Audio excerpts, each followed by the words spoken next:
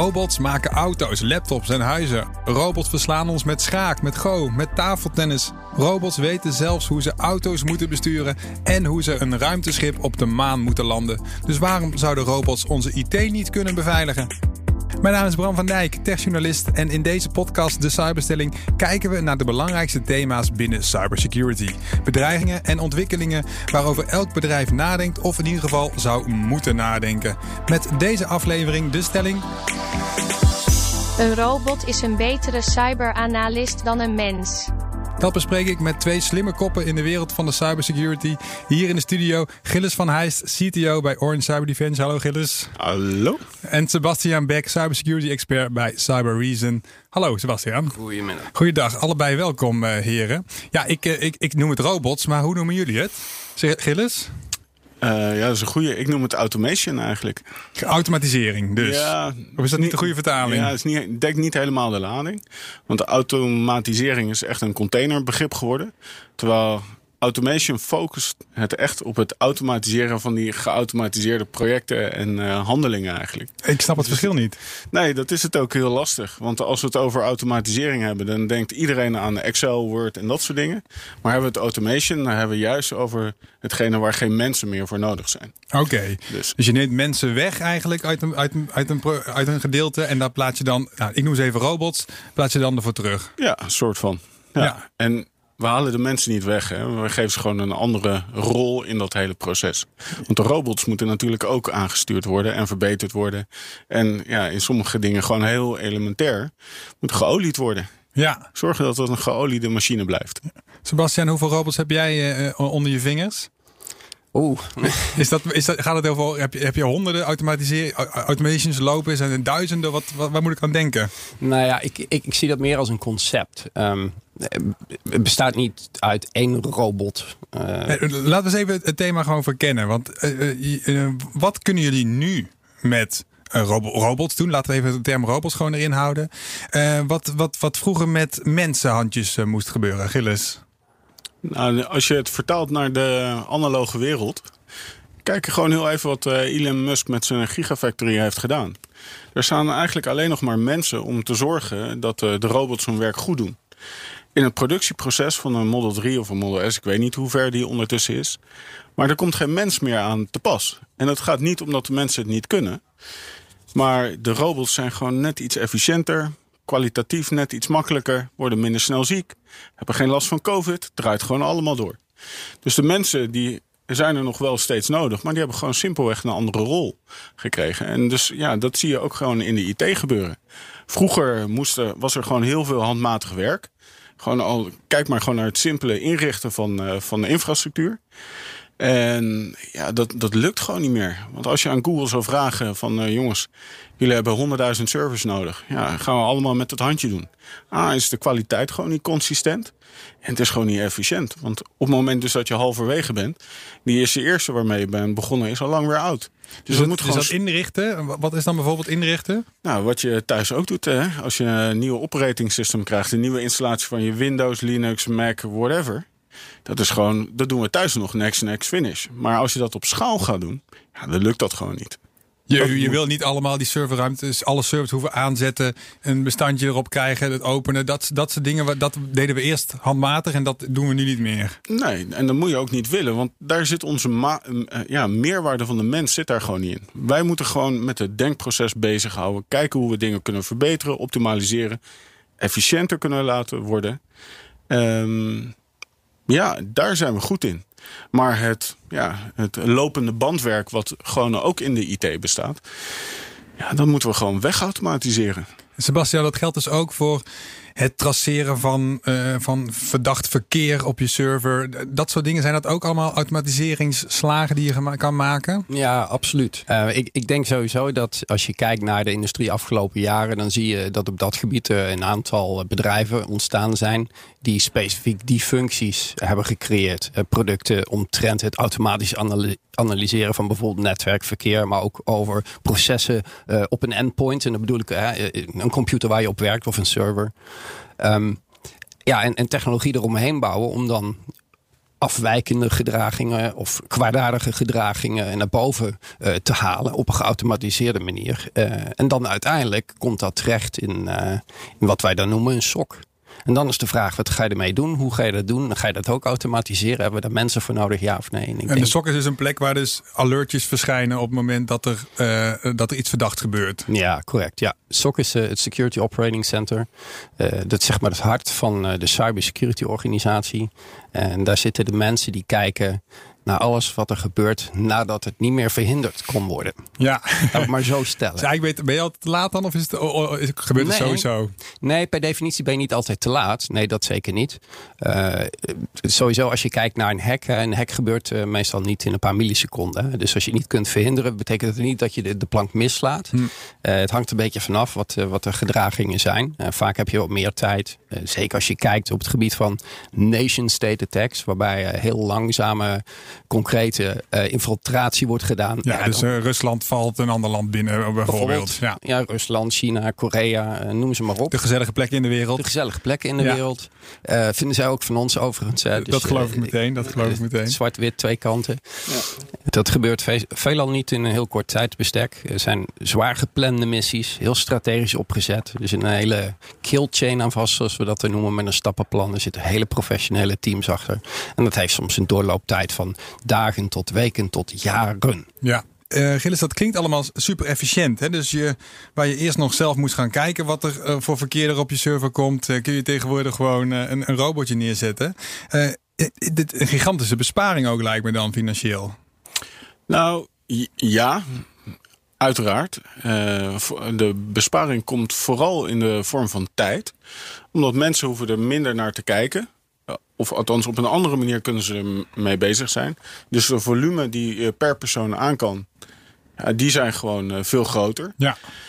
Maar, en nou komt die, er is een enorme arbeidskrapte op de markt. Dus we moeten dit ook gewoon echt doen. Om die groeiende afhankelijkheid van technologie ook überhaupt het hoofd te kunnen bieden. Want ja, nogmaals, kijk in je eigen huis, hè, waar we het net over hadden. Je had vroeger een computer, een tv en dat was het ongeveer. Nou, tegenwoordig heb je je gameconsole aangesloten. Er zit misschien wel een Apple TV. Oké, Apple fanboy. Dus er zit een Apple TV aan. Misschien heb je wel 2 tv's, streaming services van Netflix. Alles zit gewoon aan het netwerk. Je printer, je belichting, je toegangscontrole en in sommige gevallen wasmachine, koffiezetapparaat, ijskast die gewoon meteen met Albert Heijn aan het communiceren is. Alles is connected. Dus de hoeveelheid apparaten die we nu hebben, die vereist ook gewoon überhaupt een andere aanpak. Het is ook niet meer te doen als mensen het echt elke stroompje moeten gaan controleren. En waarom zou je het willen? Ja. Word je er blij van dan? Nou, misschien omdat je er beter in bent. Ja, maar beter wil over het algemeen zeggen dus dat je ergens efficiënter in bent. Sebastian, hoe ver zijn we nu? Of als je bij klanten bent, hoe ver zijn ze dan in het automatiseren of in de automation in cybersecurity? Ja, dat valt er nog een klein beetje tegen, hoor. Kijk, we hadden net even over, jij noemt dat de robotten, die geautomatiseerd zaken kunnen analyseren. Maar dan moet je er ook nog wat mee. Want het feit dat het automatisch geanalyseerd wordt, betekent niet dat je daadwerkelijk automatisch ook iets eraan doet. Het is de bevinding die naar voren wordt gebracht door dit soort technologieën. Dan uiteindelijk eindigt dat in een SOC waar mensen zitten en die moeten er iets van vinden. Nou, dat proces, dat is het meest relevante proces op dit moment. Ja. En dit zie je ook, dat in de komende paar jaar organisaties zich meer en meer gaan richten op technologie, om dat ook het menselijke reactieproces te gaan automatiseren. Waar kun je dat wel mee? Waar kun je dat niet mee? Voor welke systemen geldt dat? En welke functie vervullen ze? Wat is de waarde voor de organisatie van zo'n systeem? Maar zeker ook niet vergeten, hoe gevaarlijk is zo'n systeem voor ons, de mens, de samenleving, de omgeving waar we wonen? En daar heb je allerlei voorbeelden van natuurlijk. Op het moment dat jij kartonnen dozen produceert, is het gevaarzettingsproces wat anders als dat jij allerlei nitraatopslagmateriaal hebt. Daar zullen we toch op een andere manier mee om moeten gaan. Want als dat misgaat, heeft het veel meer impact op milieu, mensen en omgeving. Ja, dus het gaat er eigenlijk, wat dus nu speelt, is dus om te kijken of je mensen die naar die SOC kijken, noem je dat zo? SOC, ja, in het SOC werken. Mensen die in het SOC werken, of je die dus ook zou kunnen vervangen door automations door robots? Nou ja, op het moment... Kijk, je hebt nu en we hebben over een paar jaar. Ja. En op het moment is zo dat je dus geautomatiseerd bevindingen naar boven krijgt. Daar moeten wij als mens dan iets van vinden. Nou, op het moment dat jij een bepaalde categorie bevinding tegenkomt die je vaker ziet, waarvan ook voorspelbaar is van oké, dit is mijn reactie erop.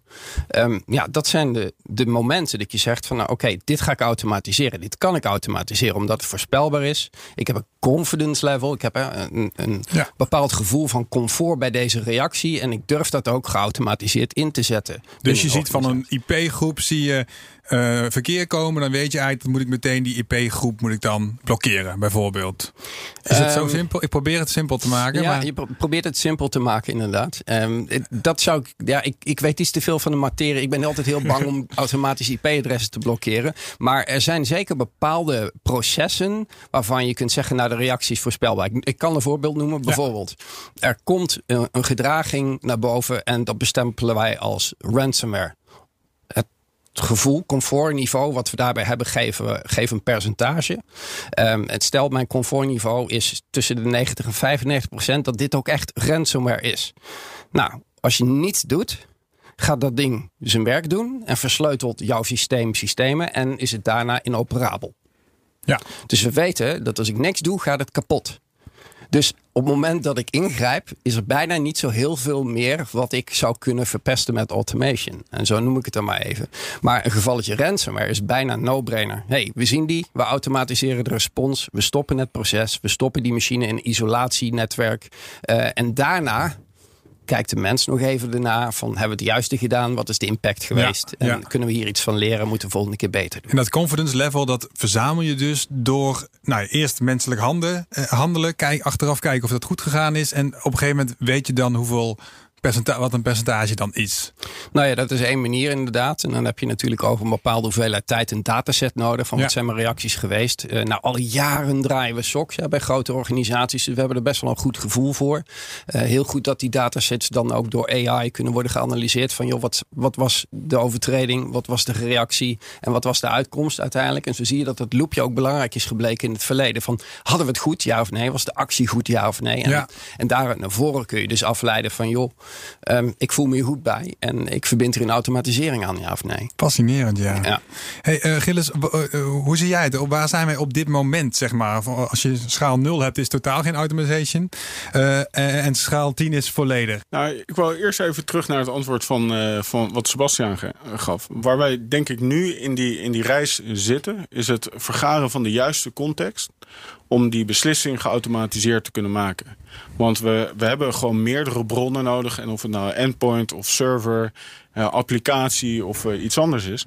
We moeten inderdaad vanuit die traditionele IT moeten we de koppeling gaan maken naar onze bedrijfsprocessen. Want zoals Sebastiaan ook aangaf, wij moeten dat confidence niveau hebben dus, en gebruiken om te kunnen bepalen of we een bedrijfsproces omduwen of gewoon inderdaad heel even een kraan ergens dichtdraaien. Ja. Dat onderscheid is superbelangrijk. Dus dat is een bepaald bewustwordingsproces, ook bij de bedrijven zelf. Ook waar wij zaken mee doen. En daar zijn gewoon een heleboel dingen voor nodig. Want ook al hebben we een geweldige cybersok en Sebastiaan die levert dat vanuit zijn bedrijf en wij leveren dat natuurlijk ook. Maar er is veel meer voor nodig. We hebben niet alleen de data nodig, maar de onderliggende systemen moeten ook op een bepaalde manier geautomatiseerd aangestuurd kunnen worden. Dus terug naar jouw vraag. Als je dan kijkt van waar we zitten, dat verschilt per bedrijf. Nou, ik kom uit de high-tech en die zijn wat verder, logischerwijs. Want daar is het gewoon top of mind, zeg maar. Alles wordt daar met automation in mind gedaan vanwege die schaalgrootte die ze daar nodig hebben. Ja, bij NXP heb je lang gezeten? Ik heb daar een tijdje gezeten. Ja. Je bent nog jong, maar goed, ja. Nou, andere discussie. Maar ja, bij NXP inderdaad is gewoon automation in mind. Daar is ook het fabrieksproces, het hele fabricage überhaupt gaat echt over optimalisatie van processen. En zelfs daar zie je dus dat de juiste data naar boven krijgen. En met die juiste data de juiste beslissing te nemen. Dat is gewoon zelfs voor dat soort super geavanceerde bedrijven, waar ik met veel liefde nog over praat, ja, is dat ook gewoon nog steeds een uitdaging. Want die koppeling moet gemaakt worden. Want precies wat Sebastiaan ook zegt.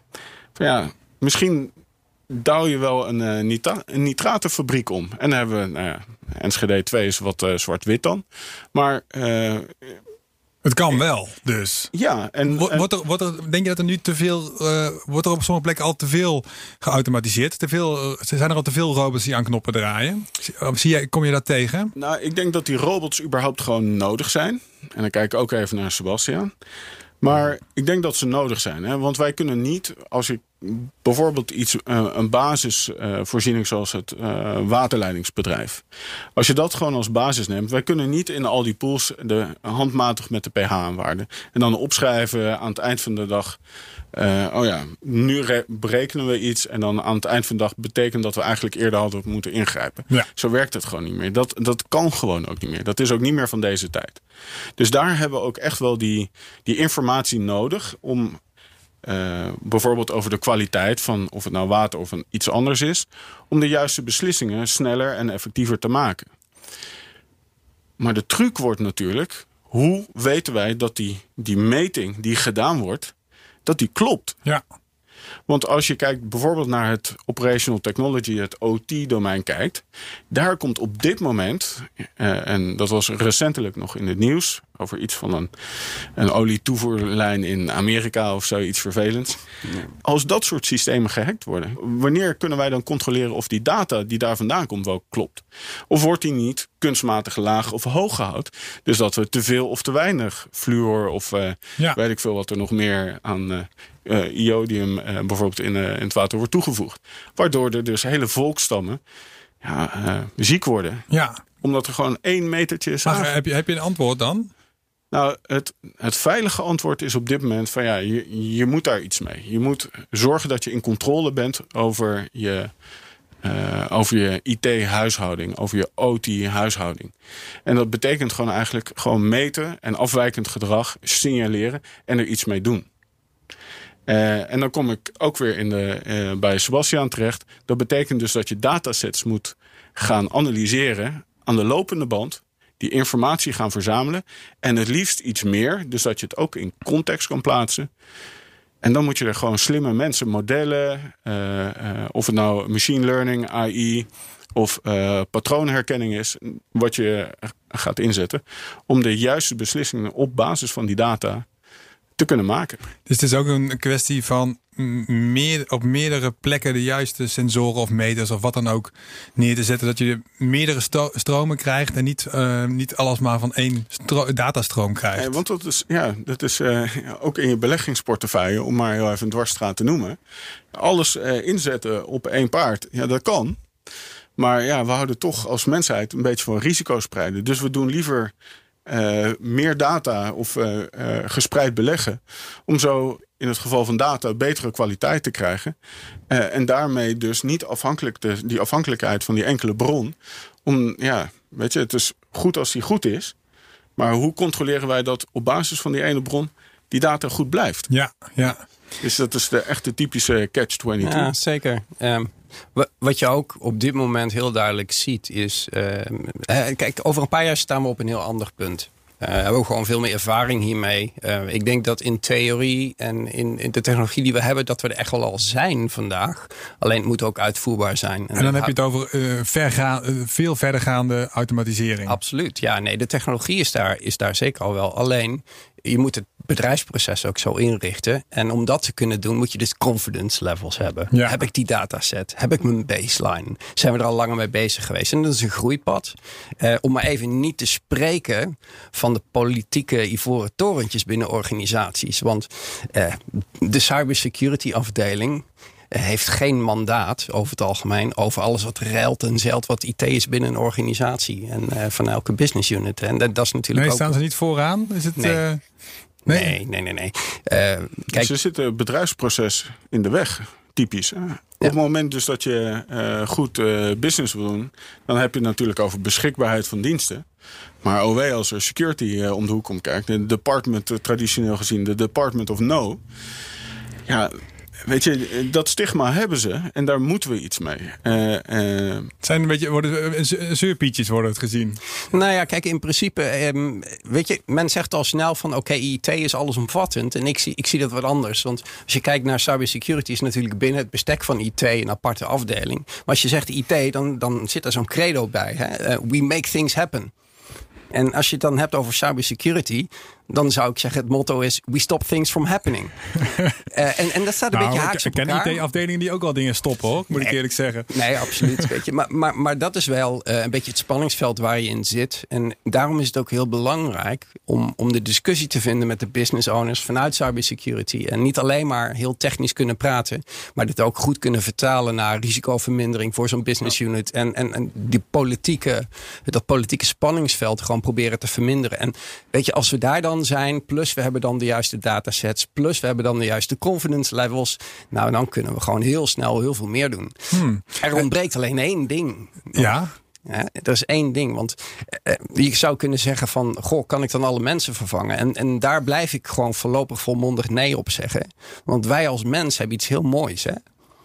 En naarmate we ouder worden, hebben we ervaring, onderbuikgevoel, intuïtie. En op het moment dat wij iets zien, we kijken naar gedraging op een netwerk bijvoorbeeld, kunnen we ons even op het hoofd krabben en afvragen, goh, krijg je niet een lekker gevoel bij, maar kan het niet zo goed onderbouwen, hè? Dat gevoel van intuïtie. En dan ga je graven.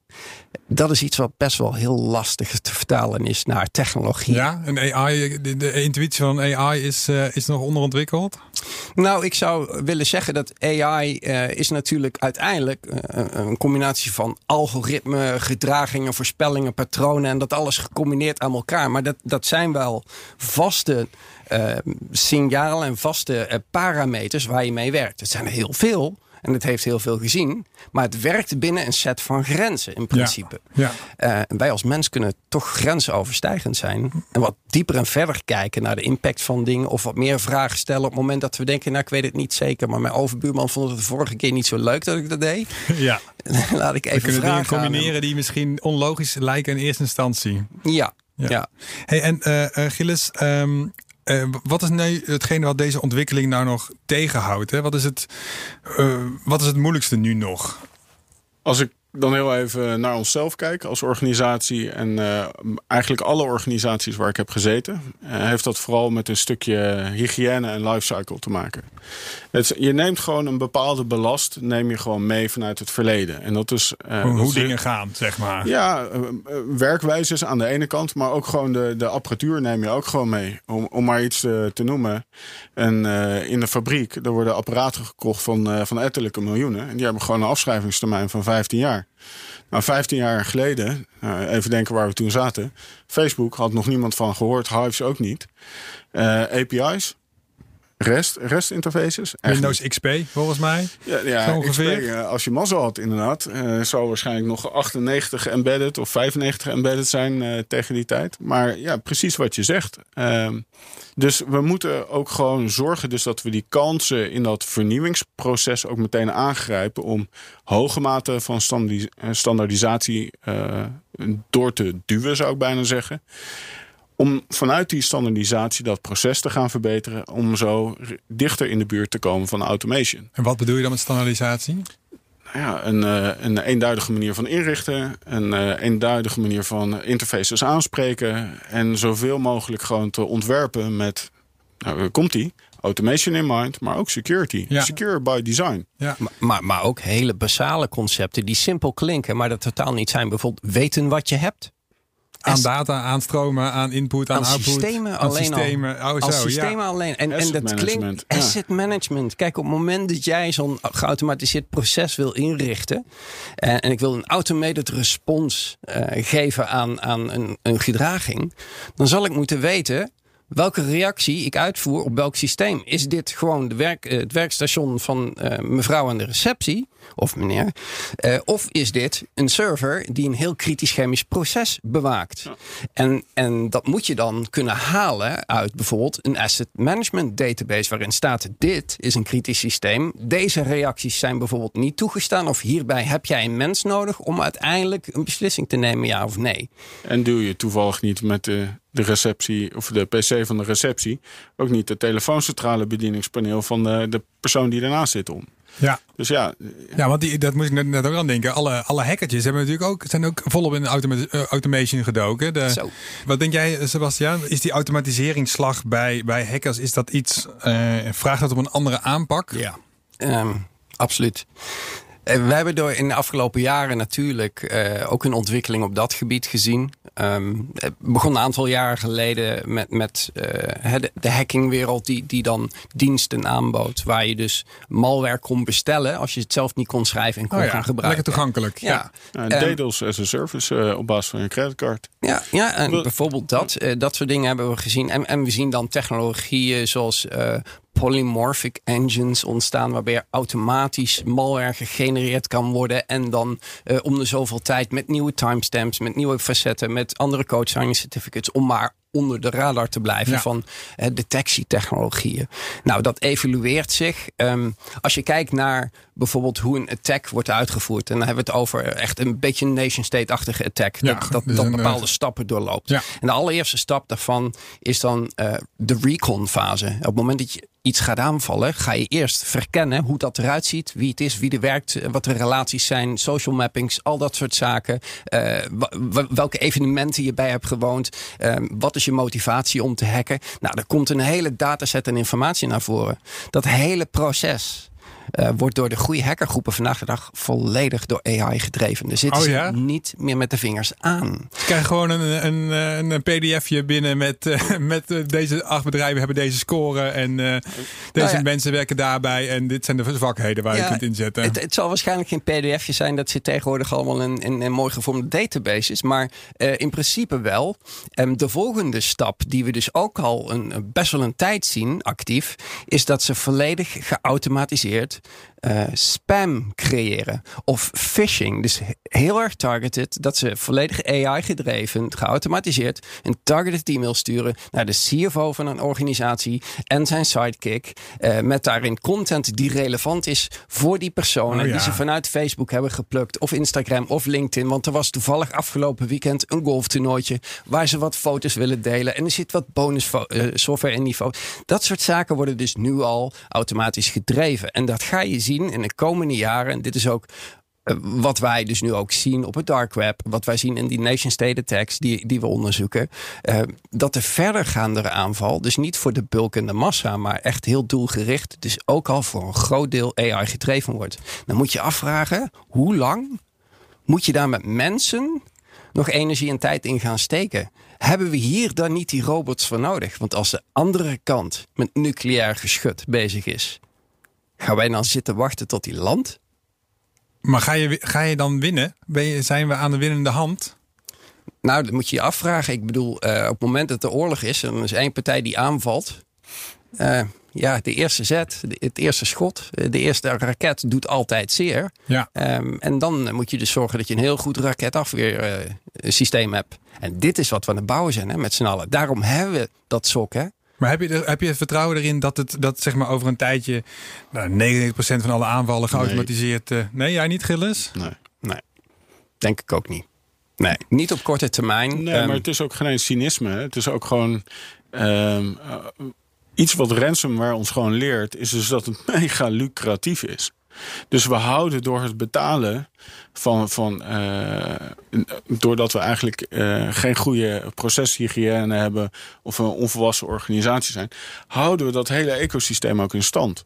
En tuurlijk, nation-state, ander verhaal. Ja. Tegen de super getargete nation-state attacks wordt het gewoon mega lastig. En kunnen we gewoon alleen maar hopen dat ze ergens zelf een fout maken die we kunnen detecteren. En op basis van die detectiemogelijkheid ook de mitigerende actie kunnen gaan inzetten. Ja, ze schade zoveel mogelijk te beperken vanaf het begin. Ja. Juist. Ja. En het blijft natuurlijk ook gewoon een kat-en-muisspel. Juist.